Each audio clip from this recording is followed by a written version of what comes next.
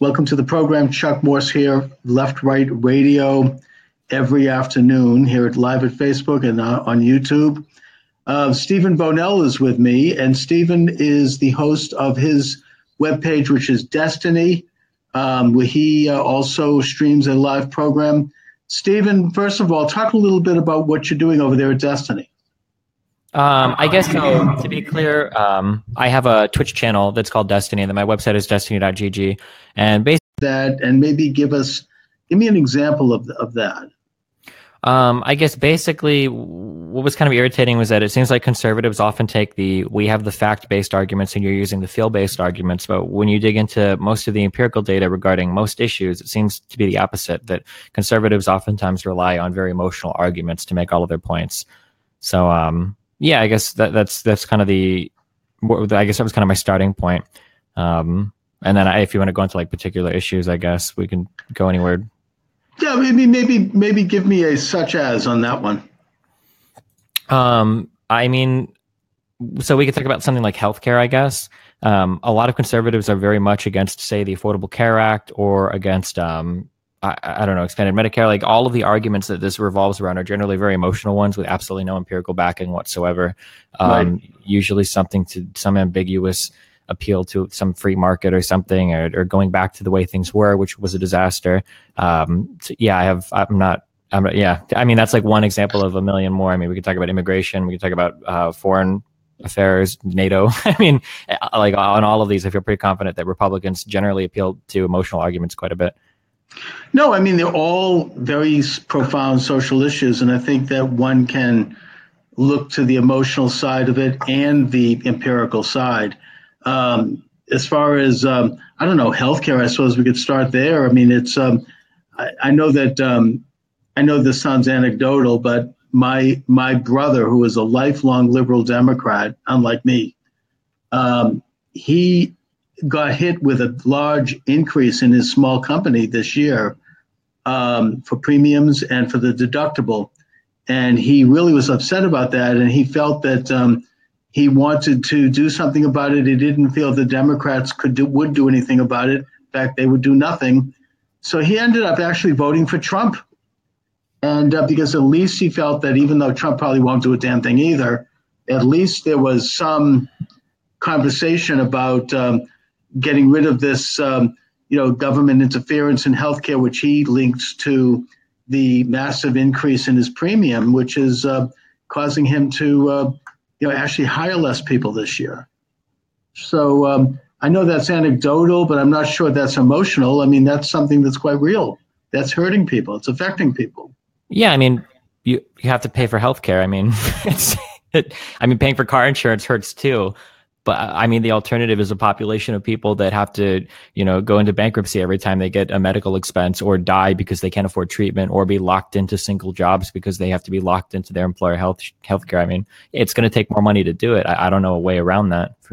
So yeah, I'm not. Well, I think that the answer is how to make healthcare costs and insurance costs more affordable for working people. I mean, that's what the healthcare program was supposed to do. And in fact, it was supposed to not change the actual healthcare plans. I mean, we know that, for example, when President Obama was selling the idea to the American people, he went around the country and he kept saying, he said it over 40 times, if you like your plan, you can keep your plan. If you like your doctor, you could keep your doctor.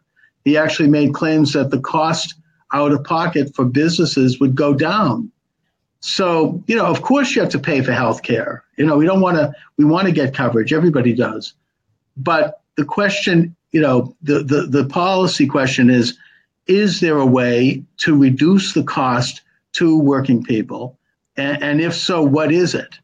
And I think some type of expanded Medicare for all or whatever, or Medicaid. Medicare is the older one, and the Medicaid is the low income one. I think expanded Medicaid. Right. Yeah. Expanded. Okay. Yeah. Expanded Medicare. Sorry, I mixed them all up. Not at all. Yeah. The expanded single payer option was an idea that was floated, but I don't think there was any chance that Republicans were ever going to get on board with that. And even some Democrats getting on board with the single payer option is really difficult. The healthcare in the United States is an incredibly complicated thing. The costs for everything here are just so absurdly high on everything. If you want to get an X-ray here, it costs like 5 times more than if you were to get it in any comparable European country.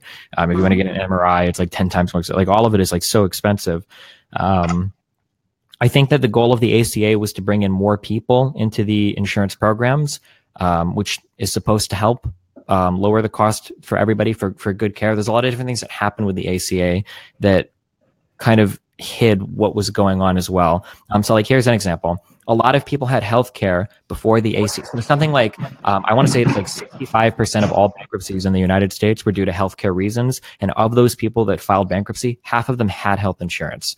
So one of the problems that existed before the ACA was that there were a lot of insurance companies that existed that sucked. So like you could have insurance, but they would drop you over like a big medical bill or something, or the coverage was a lot worse than what you thought it would have been. So there are a lot of people who either lost their health insurance or who saw it get more expensive, who feel like they got ripped off.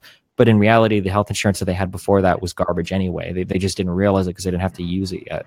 So, I mean, yeah. No, it's a complicated problem, as you say. And the problem with the ACA is that people are discovering once they actually go to use it that it's not there, or that it's, the premium is so high and then the deductible is so high that it ends up costing $10,000 before you can get a flu shot. So, I mean, the ACA is definitely there. If you have insurance through the ACA, you have it. Deductible, you have it on paper, but the point is when you go to use it, you suddenly discover that you're not getting anything. I mean, I'm pointing this out because some of these very same problems that you accurately identify with private insurance, the ACA hasn't really done much about it. I mean, as far as people who can't afford insurance, there's already Medicaid that is in place, and that's costing the states and the government already a lot of money, and that emergency rooms by law have to take people if you show up. And emergency rooms are really bad because they're very, very, very expensive. I mean, they provide medical coverage at the point of an emergency, but I mean, like that's a really bad thing to have to rely on ambulance costs alone, or it can be like $1,000 depending on what services you use on the way to the hospital. I mean, like, yeah, if you're indigent, you don't have to pay those costs. I mean, you can get that done, and that the states handle it. Look, I mean, it's as you say, it's a complicated question. I've done some programs on it. I would point to, for an example, Switzerland, even though you can't really compare Switzerland to the United States. It's a tiny country, but they actually have universal health care in that they have a law that says that everyone has to have health care, in the same way that in my own state of Massachusetts, there's a law that says if you put a car on the road, you have to have auto insurance. You have to have a minimal, just a basic policy. But the difference is that the government itself doesn't get involved in it. They don't run the program. There's no rationing. There's no, councils that are taking a look at whether or not you're going to get coverage. It's all private. So you go to the insurance company, you buy it yourself. And if you can't afford it, the government will offer subsidies. You can apply for that and get a subsidy.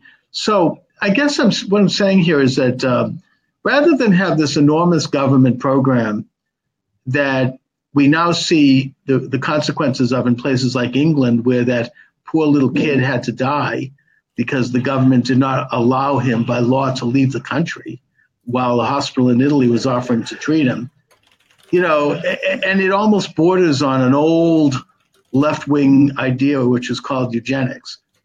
You can have a free market answer without, which would result in the maximum number of people getting insurance because insurance would be affordable. The other aspect is, of course, the mandates. I mean, all these special interests are piling mandates onto the insurance policies on the state and federal level, and every one of those mandates costs money. It raises the premium. It seems to me that the only absolute insurance that people should get by mandatory would be catastrophic illness and basic insurance, and all of these other mandates. You can have it if you want it. You can have it as a rider to your policy, but to mandate them for everybody just rises the cost of premiums for working people. Okay, so there's a lot of different things in here that I have to unpackage. All right, so firstly, I don't like using Switzerland because Switzerland is a very rare example of a country that has a quasi free market system. Although Mhm. in Switzerland, you are compelled to buy insurance. You have to buy health insurance in Switzerland, and it can only cost up to 8% of your income. Past that, the government pays for it. So in some ways, it is very much subsidized in Switzerland, and you are compelled by the government to purchase it.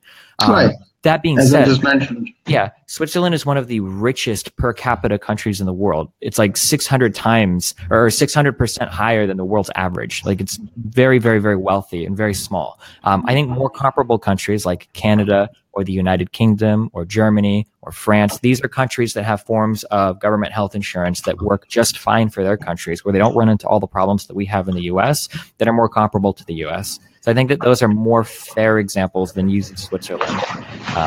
Fair enough. For that. So that was one thing. The second thing, the kid that died in England, there was no hospital in Italy that could treat him. They were just offering to keep him on life support.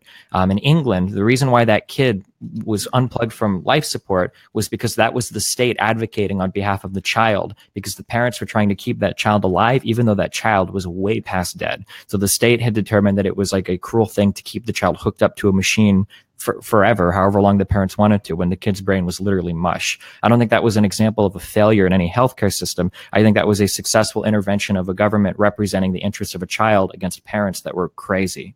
I don't know how much more you know about that. No, I mean, I would argue that the parents ought to have a say in that, and if there was a hospital that offered an experimental treatment, they ought to have been, and they weren't asking for the government to pay for it. Well, but it's not that. There was no experimental treatment. The kid was pretty much brain dead. Italy was just offering to keep him on life support. This hospital was offering some kind of an experimental treatment. No, they were offering to keep him on life support. That was it. No, I think that they were, well, what I've read, it was some kind of treatment. I'm not suggesting it would work, but as a parent, I think that the parent should have had at least the option to do that if they chose to, and that the state coming in and saying, not only can you not legally leave the country, but that you'll be charged with a crime if you do it. And there were other examples too. There was one last year as well. Look, when you take a look at these socialized systems, it's not just these high visibility cases where the government comes in and they decide whether or not someone's going to get treatment, but it's all of the cases that you don't see of people, the statistics that they don't keep of people who don't get treatment or who are dead because they didn't get treatment because it's rationed. Now, I want to move on to another subject, but I've never heard that.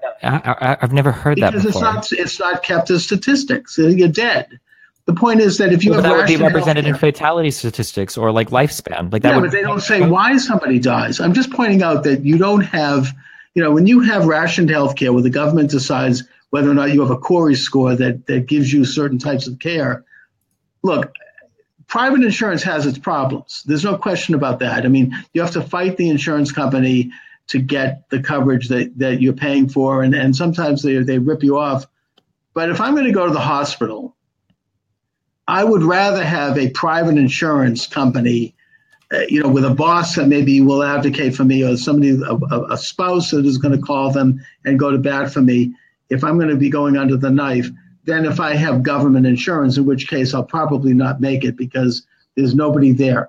But I want to talk about the best case versus a worst case. Like I could just simply turn that to you and I could say, if I go to the hospital, I would rather have government insurance where all the elected officials are kept accountable by every single citizen versus a private company that's going to try to drop me if they discover a single thing that's off about me. I mean, we could turn that around easily. All right. Well, we'll let our viewers decide whether or not which one they're more comfortable with. The government running their insurance when they go to the hospital or their own private insurance policy. Well, but if you look at health outcomes in the United States, like that decision has already been made. Health outcomes in the United States suck compared to other countries that are comparable to us. Our mortality rates are higher. Our infant mortality is abysmal. Our health outcomes in the United States are just not good compared to we have a much larger and more diverse population. But you could compare us to the whole of the EU. If you compare us to Andorra, then sure. But compared I to want the United Kingdom or France or Canada. Canada is, by the way, moving after they had this Canadian Supreme Court step in because women couldn't get painkillers in pregnancy. They're moving more toward a free market, and a lot of Canadians go south of the border. Anyway, I want to talk about a more controversial, not that there could be a more controversial issue, but what the hell? The securing of the southern border for preventing illegal immigration into the United States. Whether or not they should actually build a physical wall, I don't know. I tend to think that a wall is helpful in many cases, but not all. But I think that the idea of securing the border is a basic. And it's something that liberals and Democrats, there's some great YouTube on this, they've been talking about since the days of Reagan. I mean, you got Nancy Pelosi and John Kerry and, Hillary Clinton. They're all talking about this. In fact, during the debate between Hillary Clinton and Bernie Sanders, they both pointed fingers at each other, accusing each other of financing a wall on the southern border. And they both did, apparently. They both voted for it in the U.S. Senate. And yet now, all of a sudden, because Donald Trump is president, they seem to be, absolutely against anything like that. To my way of thinking, any sovereign nation has an obligation to protect its borders. It's a basic. I mean, what say you with regard to this? I mean, protecting your borders are important. I think that people probably just don't like it when Trump talks about it because the perception is that Trump is a little bit racist, so it feels a little strange to listen to him talk about it. But, I mean, defending your borders is important, of course. Mm-hmm. I don't know if building a massive wall along the border is the best way to do that, but I don't know either, but I think that some wall is good because that way in the future, if you have an administration that is involved with this inexplicable policy of leaving open borders, they won't be able to do it so easily because but I don't think we've ever had an inexplicable policy of leaving open borders. No, but we have people who advocate for that, and there's organizations that do, and there have been successive administrations, both Democrat and Republican, who for different reasons have been very lenient with regard to illegal immigration, and that has gone down since Trump has been president. I think that if we could look at it as a left-right thing, you'd have to say that the conventionally speaking, the right, as it's conventionally defined, they want cheap labor. They want to undercut American labor and the gains that American labor has made by bringing people in who will work off the table and under the table and provide cheap labor. And on the left, you have groups like, the National Lawyers Guild and the ACLU and MEPFA and these others who believe in a borderless world, and they want to have like a one world country, entity where there's no borders at all. And, I say as an American, a pox on both their houses. I'm a former union guy. I believe in preserving the gains of American labor. And, illegal immigration threatens those gains. So, what say you with regard to policies that are being thwarted that would otherwise strengthen the borders of our nation? I mean, I think I've already said strong borders are important. I think a strong border is a good thing. I can't tell if you're anti-immigration or anti-illegal immigration, but I mean, I don't like. Okay, yeah, I mean, illegal immigration is bad for a host of reasons. I'm not sure how many mainstream like left-leaning figures are in favor of advocating for illegal immigration. No, it's not a matter of illegal. It's a matter of opening border. I suppose it is. I mean, in a way, like to have, for example, legalization of the DACA, people who were born here or who came at an early age here, which is something I think most people support. But to do that without securing the border is just going to create a situation where there'll have to be another DACA down the road, because it's going to make this country a magnet for illegal aliens if they know they're going to get citizenship. And also another issue that President Trump has brought up is reforming the family reunification aspect of the immigration law, which was put in place in the 1960s and which has been abused. In other words, if you're here and you're a citizen, you can bring in your immediate family, your parents, your children, your spouse. But to have suddenly, your cousins and your aunts and your uncles, and then they come and they bring in their cousins and their aunts and their uncles, that's going to mean that if there's going to be citizenship for DACA recipients, the fact is that if there's, I don't know how many millions, or I think they estimate 700 to 800,000. The truth is that by the time the family unification kicks in, you could be looking at 6-7 million people. Yeah, I mean, that's possible. I think our whole immigration system needs like a massive reform. I mean, I would never be against DACA for a whole host of reasons, but I mean, I don't disagree that we need like massive immigration reform in the United States. But I'm generally in favor of more immigration for the conservative reasons you mentioned earlier, though. So, well, I think that immigration should match what the economy can absorb, and also, if you have a genuine system of refugees, I think that we ought to give a good deal of leniency. For example, the Vietnamese refugees came in, and and the Haitian refugees. They're excellent immigrant groups. I mean, we ought to welcome them in and help them. They're our friends. But the idea that is different than people who are just simply coming in here, and I don't blame them, by the way, and leaving countries that are miserable, socialist dictatorships, and who want to better their lives.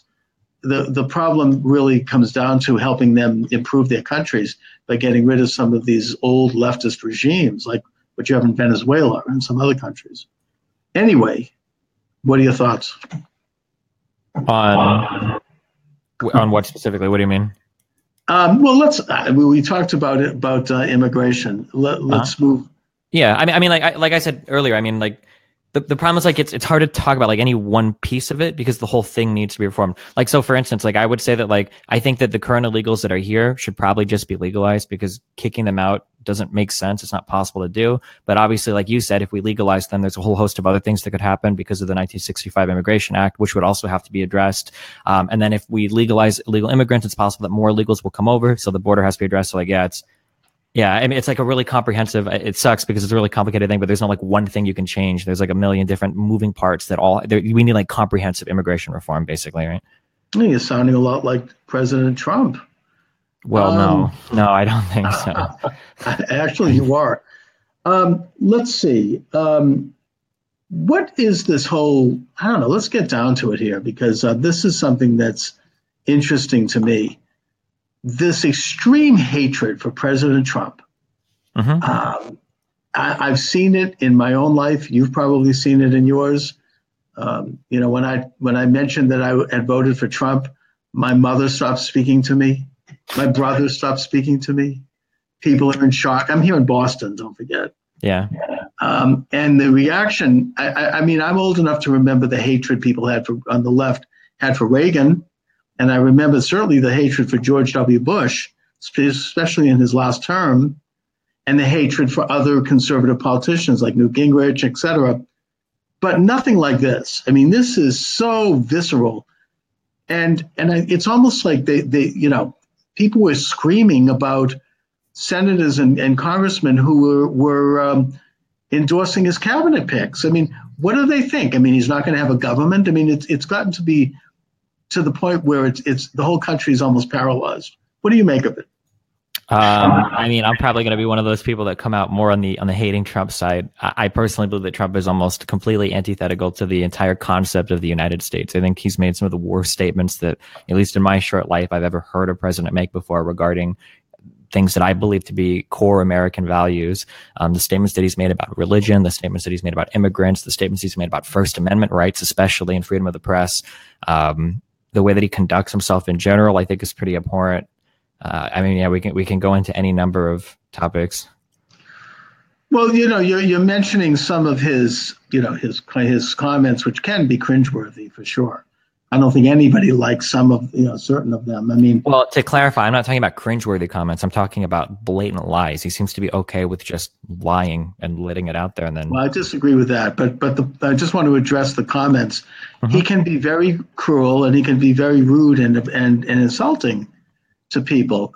But I think that I want to talk about the actual policies of the administration, which I think have been extraordinary. I mean, he's gotten a lot more done with the opposition he has, and it's extreme opposition, not just from Democrats either, but also from liberal Republicans. I don't think he's gotten anything done. He's got a great deal done.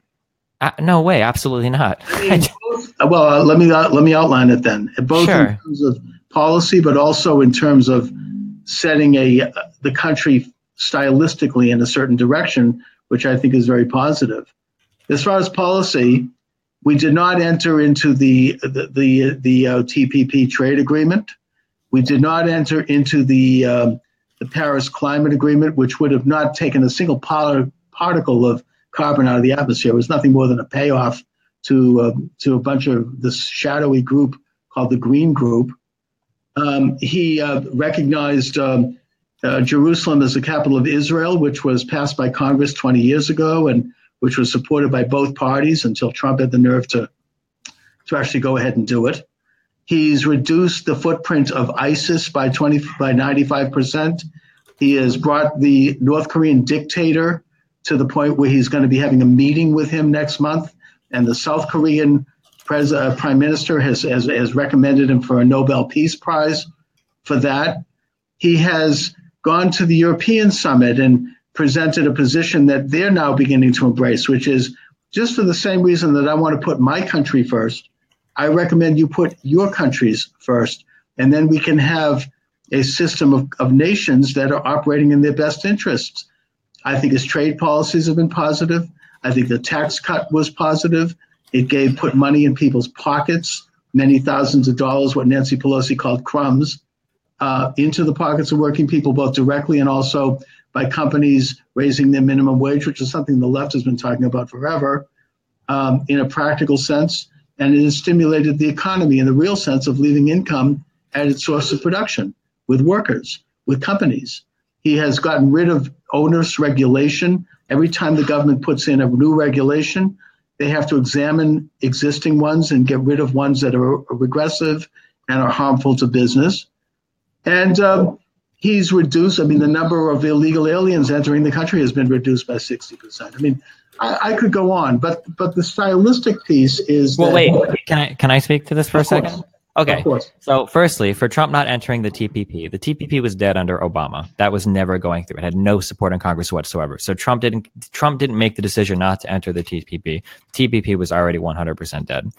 In terms of not entering the Paris Climate Agreement, we can take we'll probably have contrary positions on that, but Trump's entire position on climate change is insane. He literally says that it's a hoax invented by China, which stands contrary to every piece of empirical data that most scientists around the world have come to an agreement about how climate change works. So, I wouldn't consider anything he does related to climate change or clean coal or anything to be a positive.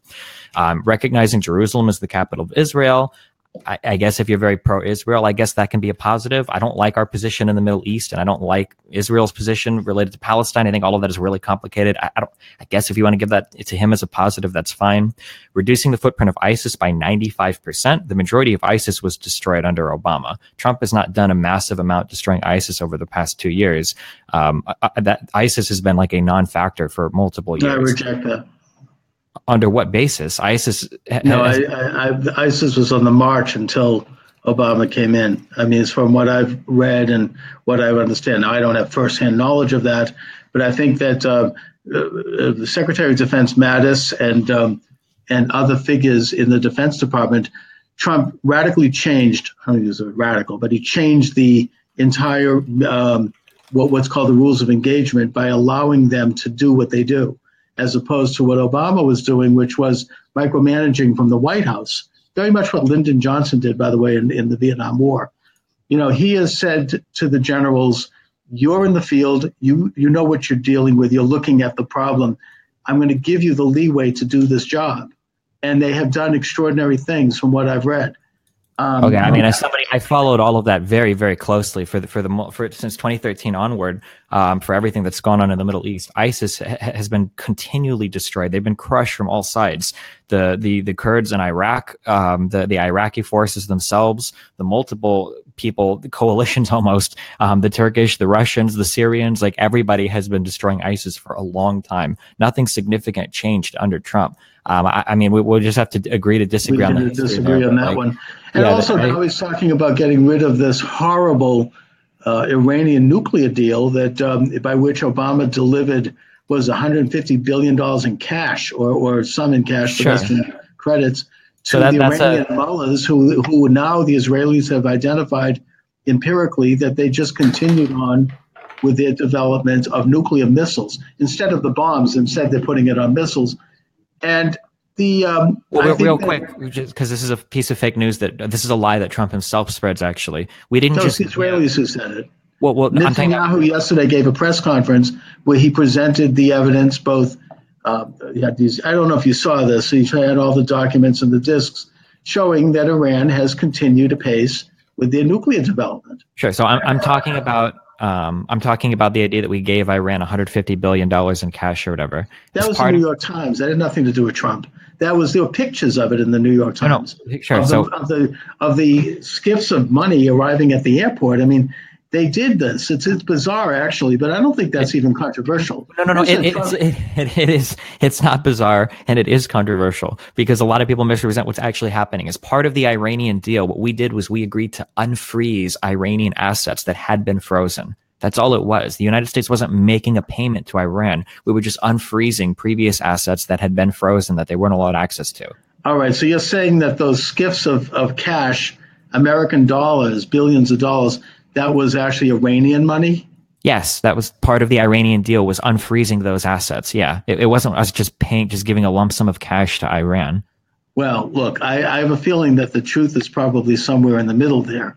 And we shouldn't have released the money either way. I mean, it funded this now what we now know to be further nuclear development in that country and the development of intercontinental ballistic missiles, which can reach, at this point, they say, all of Europe and will ultimately possibly be able to reach the United States. So, the idea of lifting the embargo and letting them have access to those funds, putting aside how much actual American money is in there, and I think that there was American money from my recollection, it was a very bad policy. And I think it's now proven to be something that Trump has had to inherit and he's going to have to grapple with. And it's a very dangerous situation. I don't necessarily disagree, but walking away from the table and refusing to negotiate with them at all is probably not the step forward. You're going to negotiate with them after you get rid of this bad deal, which allows them to continue to develop their nuclear missiles. Well, they were developing it beforehand. That was the whole point of making the deal. The point is that they when the embargo was lifted, they gave them all this money to further develop them, and they promised they would not. But they did.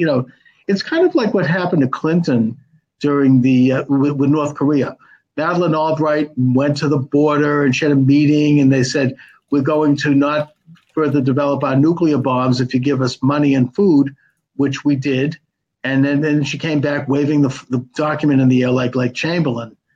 And we find out 3 or 4 years later that they never stopped for a minute developing their nuclear capacity. I only hope that Trump has enough smart people around him if he does go to the Korean border, because I don't know if he's all that sophisticated in this area, where he's not snowed the way Clinton was by the North Koreans, because Sure. There has to be a way to verify whether or not they actually mean it when they say denuclearization.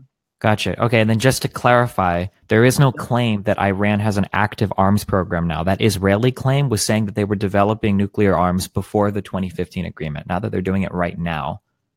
The White House clarified that a few days ago. I have the article in the Wall Street Journal. I mean, I can't, we're in the middle of a broadcast here. But the claim here's an ABC News link. Has or had, the White House is quietly walking back a charge that Iran maintains an active nuclear weapons program, saying it really meant that Iran had one before the 2015 nuclear agreement.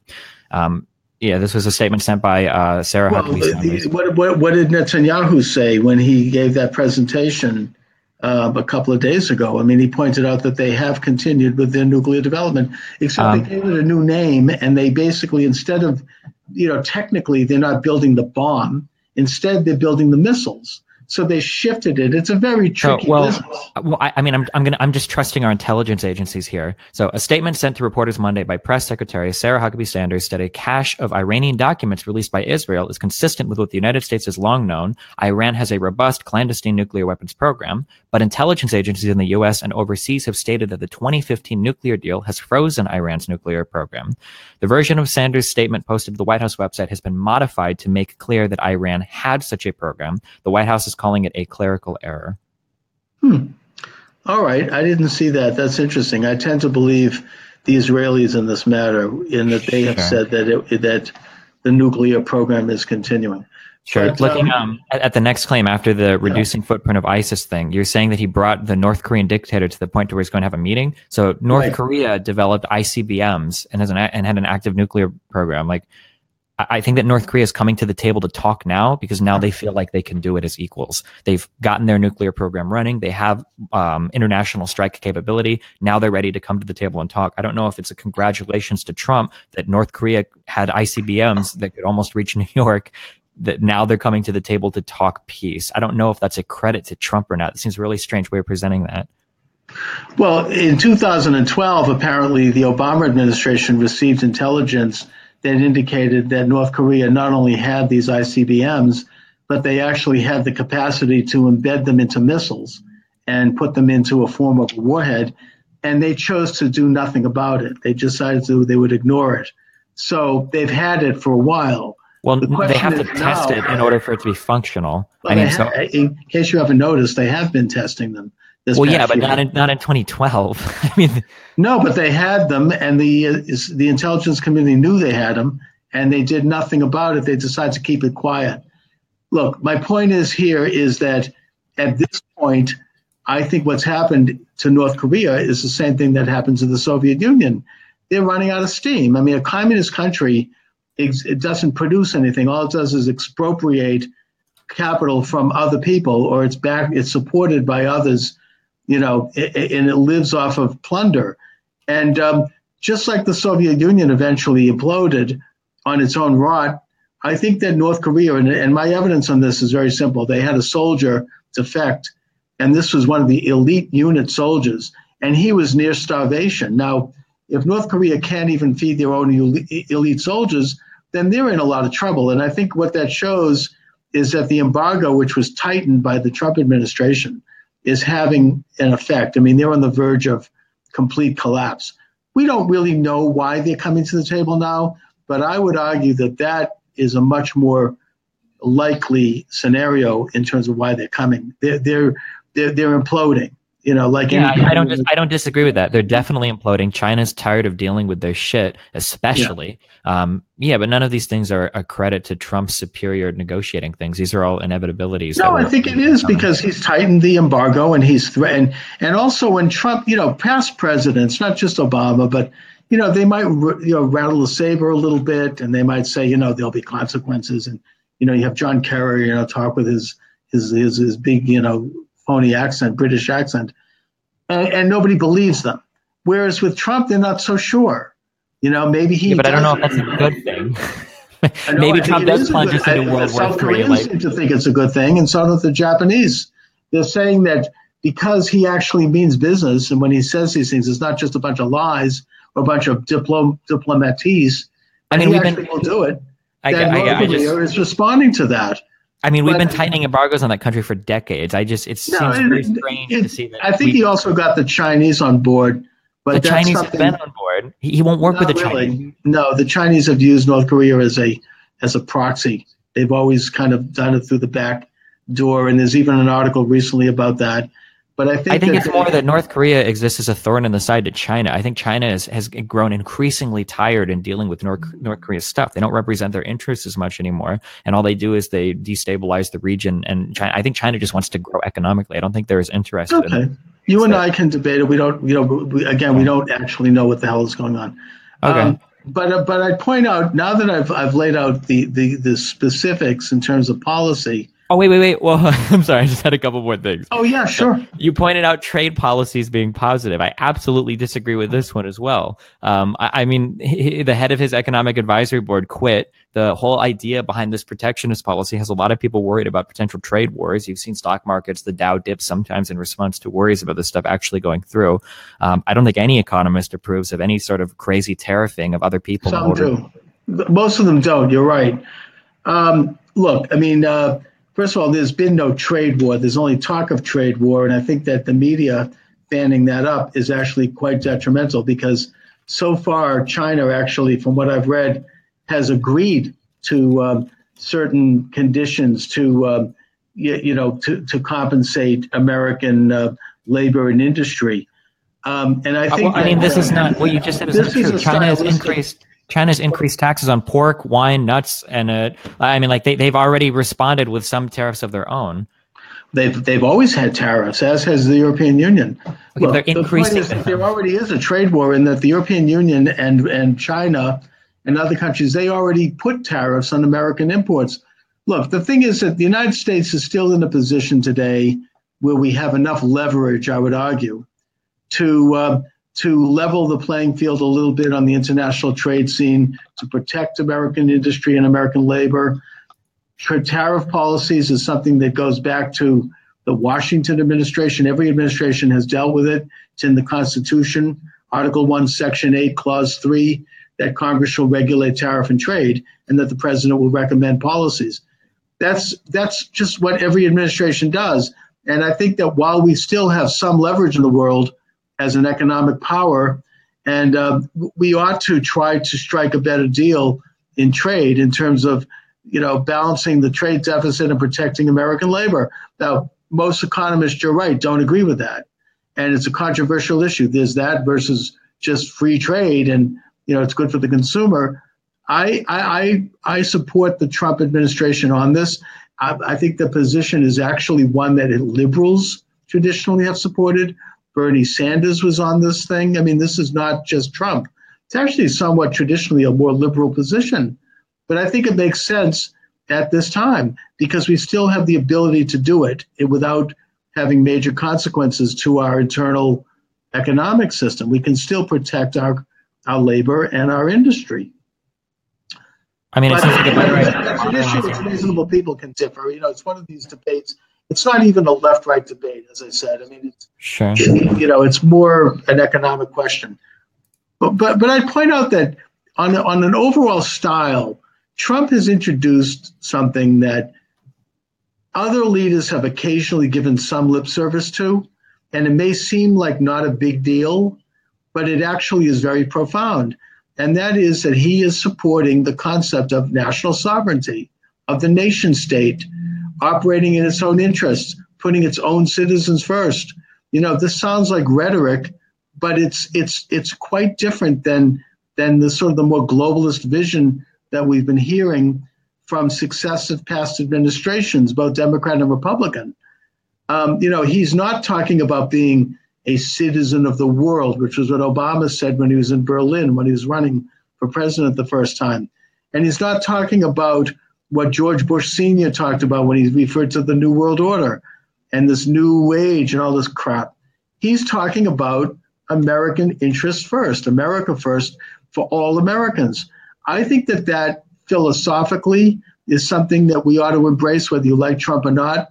I think if Trump doesn't survive his presidency, I'm hoping that enough people can understand that is a progressive idea, that we can move forward with that, and that's one of the markers that can be put in and won't change, because it's a good idea. It's a progressive idea. It's a democratic idea that a sovereign nation and the people in that nation would take control of their own destiny and their own life. Well, I mean, so by definition, it's not a progressive idea. It would be a traditional or conservative idea. The idea of kind of freeze framing right now and not moving forward into a different type of future, that's generally more considered progressive, right? By definition. I don't know what you mean by that, but I'm simply saying that the idea of the nation state operating in the interests of its own citizens is a progressive idea, and it's something. I don't think so. I think it's a very traditional conservative idea. Okay, fine. Then if you want to say that, okay. Either way, it's what Trump is advocating. I view it as progressive in the real sense, not politically progressive as in left wing, but progressive in terms of actually helping people. Well, but it won't help people. I mean, globalization has helped more people in the world than any single nation state has ever had the opportunity to. I mean, you have. Oh, I disagree. It helps Americans and it helps sovereign people in other nations to control their own life and destiny. It doesn't mean be an isolationist. Well, but globalist that's a false construct. Being more connected to other countries gives us the ability to trade easier, get less barriers to travel. Yeah, don't you think that those relationships? I mean, look, at Franklin Roosevelt patented this, the idea of bilateral trade agreements, nation by nation. We have a friendly relation diplomatically and economically with various nations based upon the interests of our nation and theirs, and with agreements that can be sunsetted or changed if conditions change. I mean, it's really operating from the standpoint of putting America first, that you then reach out to other nations and you trade with them on a stronger footing. I mean, to me, that makes sense in the same way that it's natural. I mean, in the same way that you or I put our own interests first over those of other people. I mean, but we don't even do that. That's not actually true. You're being arbitrary in where you draw the line. Like, where do you live right now? What state do you live in? I live in Boston. Sure. Okay. So, yeah. So you don't. I could be wrong when I say this, especially if you're from Boston. I'm just kidding. But right. I'm guessing that you don't see yourself as I don't know what you would call yourself, a Massachusettsan or whatever. You don't see yourself as a citizen of Massachusetts before a citizen of the United States, do you? No, I guess not. But the point is, what does it mean to be a citizen of the United States? What is our version of nationalism? What is our version of being a citizen of the world? It's just taking that concept and expanding it out one more. No, we're citizens of the United States. Well, but this is what the founding fathers talked about. This was the whole point of the Federalist Papers and uniting the 13 colonies into one federal government. Is because together you have more power. Together, when people come together, it makes everything easier. The fact that instead of being 50 independent sovereign states, we are one country that is united with similar laws, with an identical currency, with similar agreements, a similar governing body, it makes everything that happens in the United States so much easier to do. Everything gets better. Our financial transactions, our language, our travel. You never have to think. Our culture. For sure. I agree with that, but we're not federated with other states. I mean, we have 50 states. We don't have 51 states. I mean, the point is that we are a confederacy or a federal entity of states, and that the federal government is balanced by the powers of the states as well. And that our idea of nationalism or of the nation state is very different than those of a socialist state, whether it be National Socialism in Germany or international socialism in Russia or communism or any of these other forms of socialism. We believe in a limited government that is under a constitution where the citizen dissents from government. We don't trust government. This was laid out by Thomas Paine in his book Common Sense, which was one of the major influences of the American Revolution, that government is a fearful power. It's it's not to be trusted. So that's why we limit its powers and we divide its powers and we criticize it and investigate it all the time. It's not the same vision that the left has of the ultra hyper nationalist nanny state connected to the whole world. It's very much that the state exists to protect our rights as citizens, and we have to exercise those rights by monitoring the state and criticizing it. That's American nationalism, not worship of the state, not hyper-nationalism, where the state comes in and dictates large aspects of your life, whether it be healthcare, whether it be education, welfare, or any other area. It's a limited idea. That's the American national system, and that's what Trump is talking about. I mean, if you can have all of that and still have a unified body that helps ease things like the EU or whatever. I'm guessing that's probably something that you're against, something like the European Union. No, I'm not against it, but I think that it has become more intrusive into people's lives and more socialistic, which is why Britain left it. They were regulating. You had faceless, unelected bureaucrats in Brussels. Wait, who are faceless, unelected bureaucrats? What do you mean? In other words, the people that were passing regulations over apparently, from what I've read, relatively intimate aspects of the life of the citizens of Great Britain were these non-British bureaucrats in Brussels, the European Union. Every member state gets to elect their own members of parliament. I mean, much the same. That's like saying that I personally live in Nebraska, and I don't like it when Congress makes laws for my country because faceless people in DC are making laws for me, and they're not even from Nebraska. They're from New York or they're from Florida. Well, that doesn't make sense. Like, we have our senators. Wait a minute. Don't you believe in the system of, one of the basic aspects of our system is subsidiarity, which is, by the way, something that came from the Anglo-Saxons. It also has been an aspect of the Catholic Church. And that is, and Tip O'Neill talked about this, by the way. It's not, I don't even think it's a left-right thing. And that is that the stronger the government, the more local. The local government has, because that's where people live. Your school system, You elect people to the school board because they have children in the public schools, because they're your neighbors. You could talk to them. You have more control over what goes on in your school. And then the state has less say over it. And then finally, the federal government has even less say over that.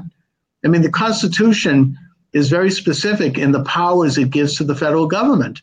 And it's not things like, the education of your children or your health care or anything else. It's more delineated. Article 1, Section 8 of the Constitution really lays out exactly where the powers of the federal government reside. And that's more of the American understanding, not to have a nanny state that's overarching and that is dictating aspects of our life. And that's why Britain left the European Union, not because they shouldn't have some kind of a trade agreement and, they shouldn't have a free market or whatnot, but because these bureaucrats who were not elected by the British were legislating over their lives. They are elected. They elect their members of parliament to the European Do the British people directly elect people to Brussels? Yes. No, I don't think they do. I think that the British government sends envoys to every body. Single member state of the European Union elects their own people, depending on, I think it's based on population, elects their own people to go to that, to be part of that European parliament. They elect, every single individual state gets to elect its own people. And then there's the ultimate commission or whatever is 28 people, which is one person from each of the member states. And then there's a leader from that's elected by those 28 people. But everybody there is an elected official. They're not random unelected people. I might stand corrected on that. But the point is, does the European Union have some kind of a constitution that limits its ability to go into any one of the nation states and start dictating family policy, for example, which I don't think so. Firstly, I don't think the European Union goes in and dictates family policy. No, they were. That's why the British were upset. The British were upset because a lot of British people voted to leave the European Union because they have a lot of really bad ideas about how economics works or how new agreements are going to be made. I disagree. I think so what's one benefit that they you were think seeing the consequences over their own personal lives over the European Union coming in and passing regulations?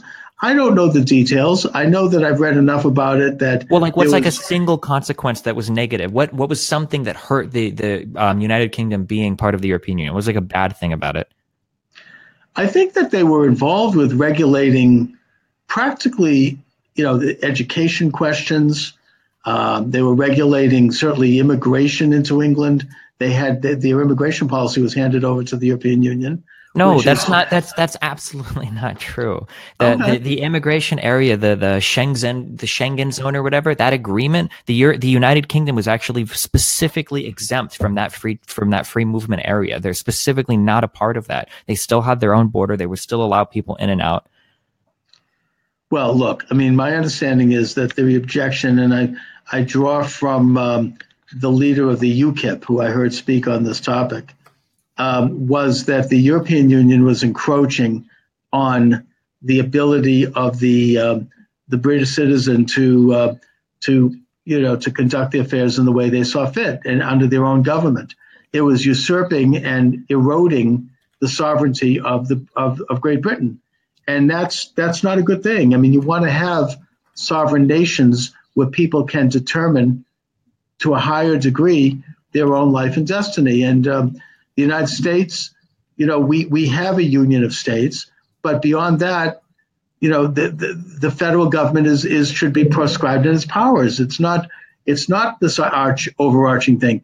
Issues like social policy, those things traditionally have been left up to the states, and to the 10th Amendment to the Constitution codifies that.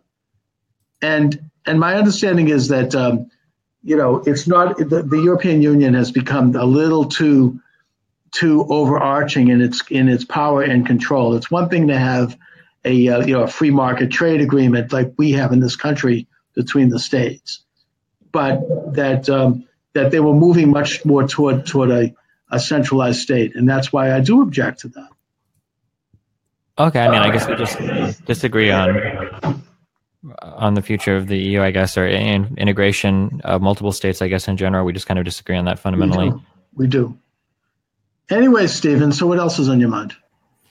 I don't know. I mean, I think we hit quite a few areas. We did. What are your thoughts on the upcoming midterm election? You think it's going to be a blue wave, or what do you think is going to happen? I think there's going to be a surprising amount of blue coming in. I think the Republican Party is on the verge of a huge fracture that they're going to have to get figured out.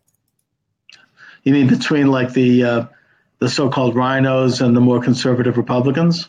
No, between the Ryans and the McConnells and the Trumparians. The Trumpers? The Trumples. I think that Trump has a support in the Republican Party now, that he's taken a lot of traditional Republicans into his wing. And I think that there are a lot of traditional Republicans that don't really agree with Trump and would be more likely to side with somebody like a Paul Ryan or a McConnell. And I think that you're coming up on a big fracture where these two sides are going to be irreconcilable, and it's going to be really bad for conservatives in general in the United States, because the Democrats seem so far like they're more united on that front than the Republicans are. Well, I'm sure you hope that happens. I think that on the Democrat side, you still have the war between the Bernie Sanders, Elizabeth Warren left side of the party and the more traditional Democrats. So I guess you could say that there's almost a parallel struggle there. And that struggle has also played out, I think, in some states. So, to be clear, I really do consider myself center left. On some positions, I am quite conservative on. Economically, I'm quite conservative on things where I feel like the government doesn't need to intervene. So I don't think it's a positive thing for the Republican Party to self-destruct, because having any one party with too much power is probably a bad thing. The country will pull off too far in one direction, and that's probably not a good thing. Like something like a $20 minimum wage for the entire country is probably not good policy. And I don't know if Democrats would go in that direction if they had the ability to. So I don't agree that the Democrats sweeping over everything is going to be a good thing. I also don't agree with the assessment that there's a big split on the left. To some extent, there's a split between the kind of the newer progressives versus the kind of the old guard Democrat. I guess you could say that's kind of epitomized or symbolized with Hillary Clinton versus Bernie Sanders. That's still kind of there. But I think that the left is more energized because they have a common enemy to hate, which is Trump. So everybody's going to come out to vote just because they don't like him so much. Whereas on the Republican side, there's just no party unity right now. There's so much infighting, and then the whole Russian investigation is still hanging over everybody's heads, and there's just so much indecision. The Trump administration in and of itself, whether you think they're doing a good job or a bad job, is horrendously disorganized too. So it just seems like there's so much more problems on the right, not like they're better or worse, but just in terms of like political or party unity. It seems like the right is having a lot of trouble with that right now. Whereas on the left, it's really easy because you just have to say, I really hate Trump. And then you kind of have a friend right now in American politics, at least. I think that Republicans and conservatives have always been highly fractured by nature. There's never, with the left, it's always kind of unified in that they want to move towards socialism. The only question is how fast. Well, but there is a huge difference. So like as evidence of your fracturing before, we both remember the Tea Party, right? Sure. You could argue that the Tea Party to some extent was a fracture, but I don't think the Tea Party was as vitriolic to establishment Republicans as the Trumples are. Like I could be wrong, but it felt like the Tea Party more just wanted to reel the Republican Party in a little bit more, whereas people that are hardcore loyal to Trump will say, screw you Republicans, you're just as bad as the Democrats. I hate all of you other guys that aren't supporting Trump. It seems like they're much more vitriolic towards the aspects of the party that don't support them than the Tea Partiers were. I was a little younger for the Tea Party era, but that's the impression that I get. I think that also if you're right and that the Democrats are really basically the only thing they have to put on the table right now is hatred for Trump, that's not going to make it because, first of all, his numbers in the polls are going up. Secondly, the Democrats, according to some polls I've seen recently, really have not made inroads into the millennials and the minority vote like they would think you otherwise would using their usual emotional appeals. And in fact, Trump has actually picked up support among minorities. Though I saw a recent poll, and that's his natural constituency, by the way. I saw a recent poll which showed that he is now supported by 18% among black men, not women. And that's a significant increase. Now, obviously, I don't think he's going to take the black vote. They're very much part of the Democratic Party firmament. But even if he peels off a certain percentage, And I think that he is moving in that direction. I predict that by the end of this year, you're going to see more people, millennials, more minorities, coming out publicly, even though it's to do so, you could end up getting viciously attacked. And they're going to be supporting Trump, or if they don't do it publicly, they're going to do it privately in the voting booth. And there's not going to, this big red wave, this big blue wave is going to turn into maybe a ripple. I mean, certainly the Democrats are going to pick up some because that's how the system generally works. But it's not going to be what you might think. At least I hope not. Yeah, maybe. I guess we'll see when the election rolls around, yeah. Anyway, Stephen, we've reached toward the end of the program, so I'd like you to let people know where they can reach you and how they can get information about your show and anything else you want us to know. Yeah, I mean, I'm on destiny.gg is my website, and I'm usually streaming on a website called twitch.tv. You can find me at twitch.tv/destiny. Yeah, politically, I'm pretty center left. I probably came up as being pretty left here just because you're obviously really somewhat writer. So, okay. So, yeah. By the way, I thought Twitch was a gaming site. Yeah, it is. I do like I do half and half between video games and politics. So are you doing a video and also a political talk? Yeah, kind of. Yeah, pretty much something like that. I'll have to check it out. All right, Stephen, listen, I appreciate you being with me this afternoon. Thanks a lot. Yeah, thank you. I appreciate you having me on. All right, take care. Thanks a lot. I shall return tomorrow at 12 noon and also special editions. Thanks for watching, everybody.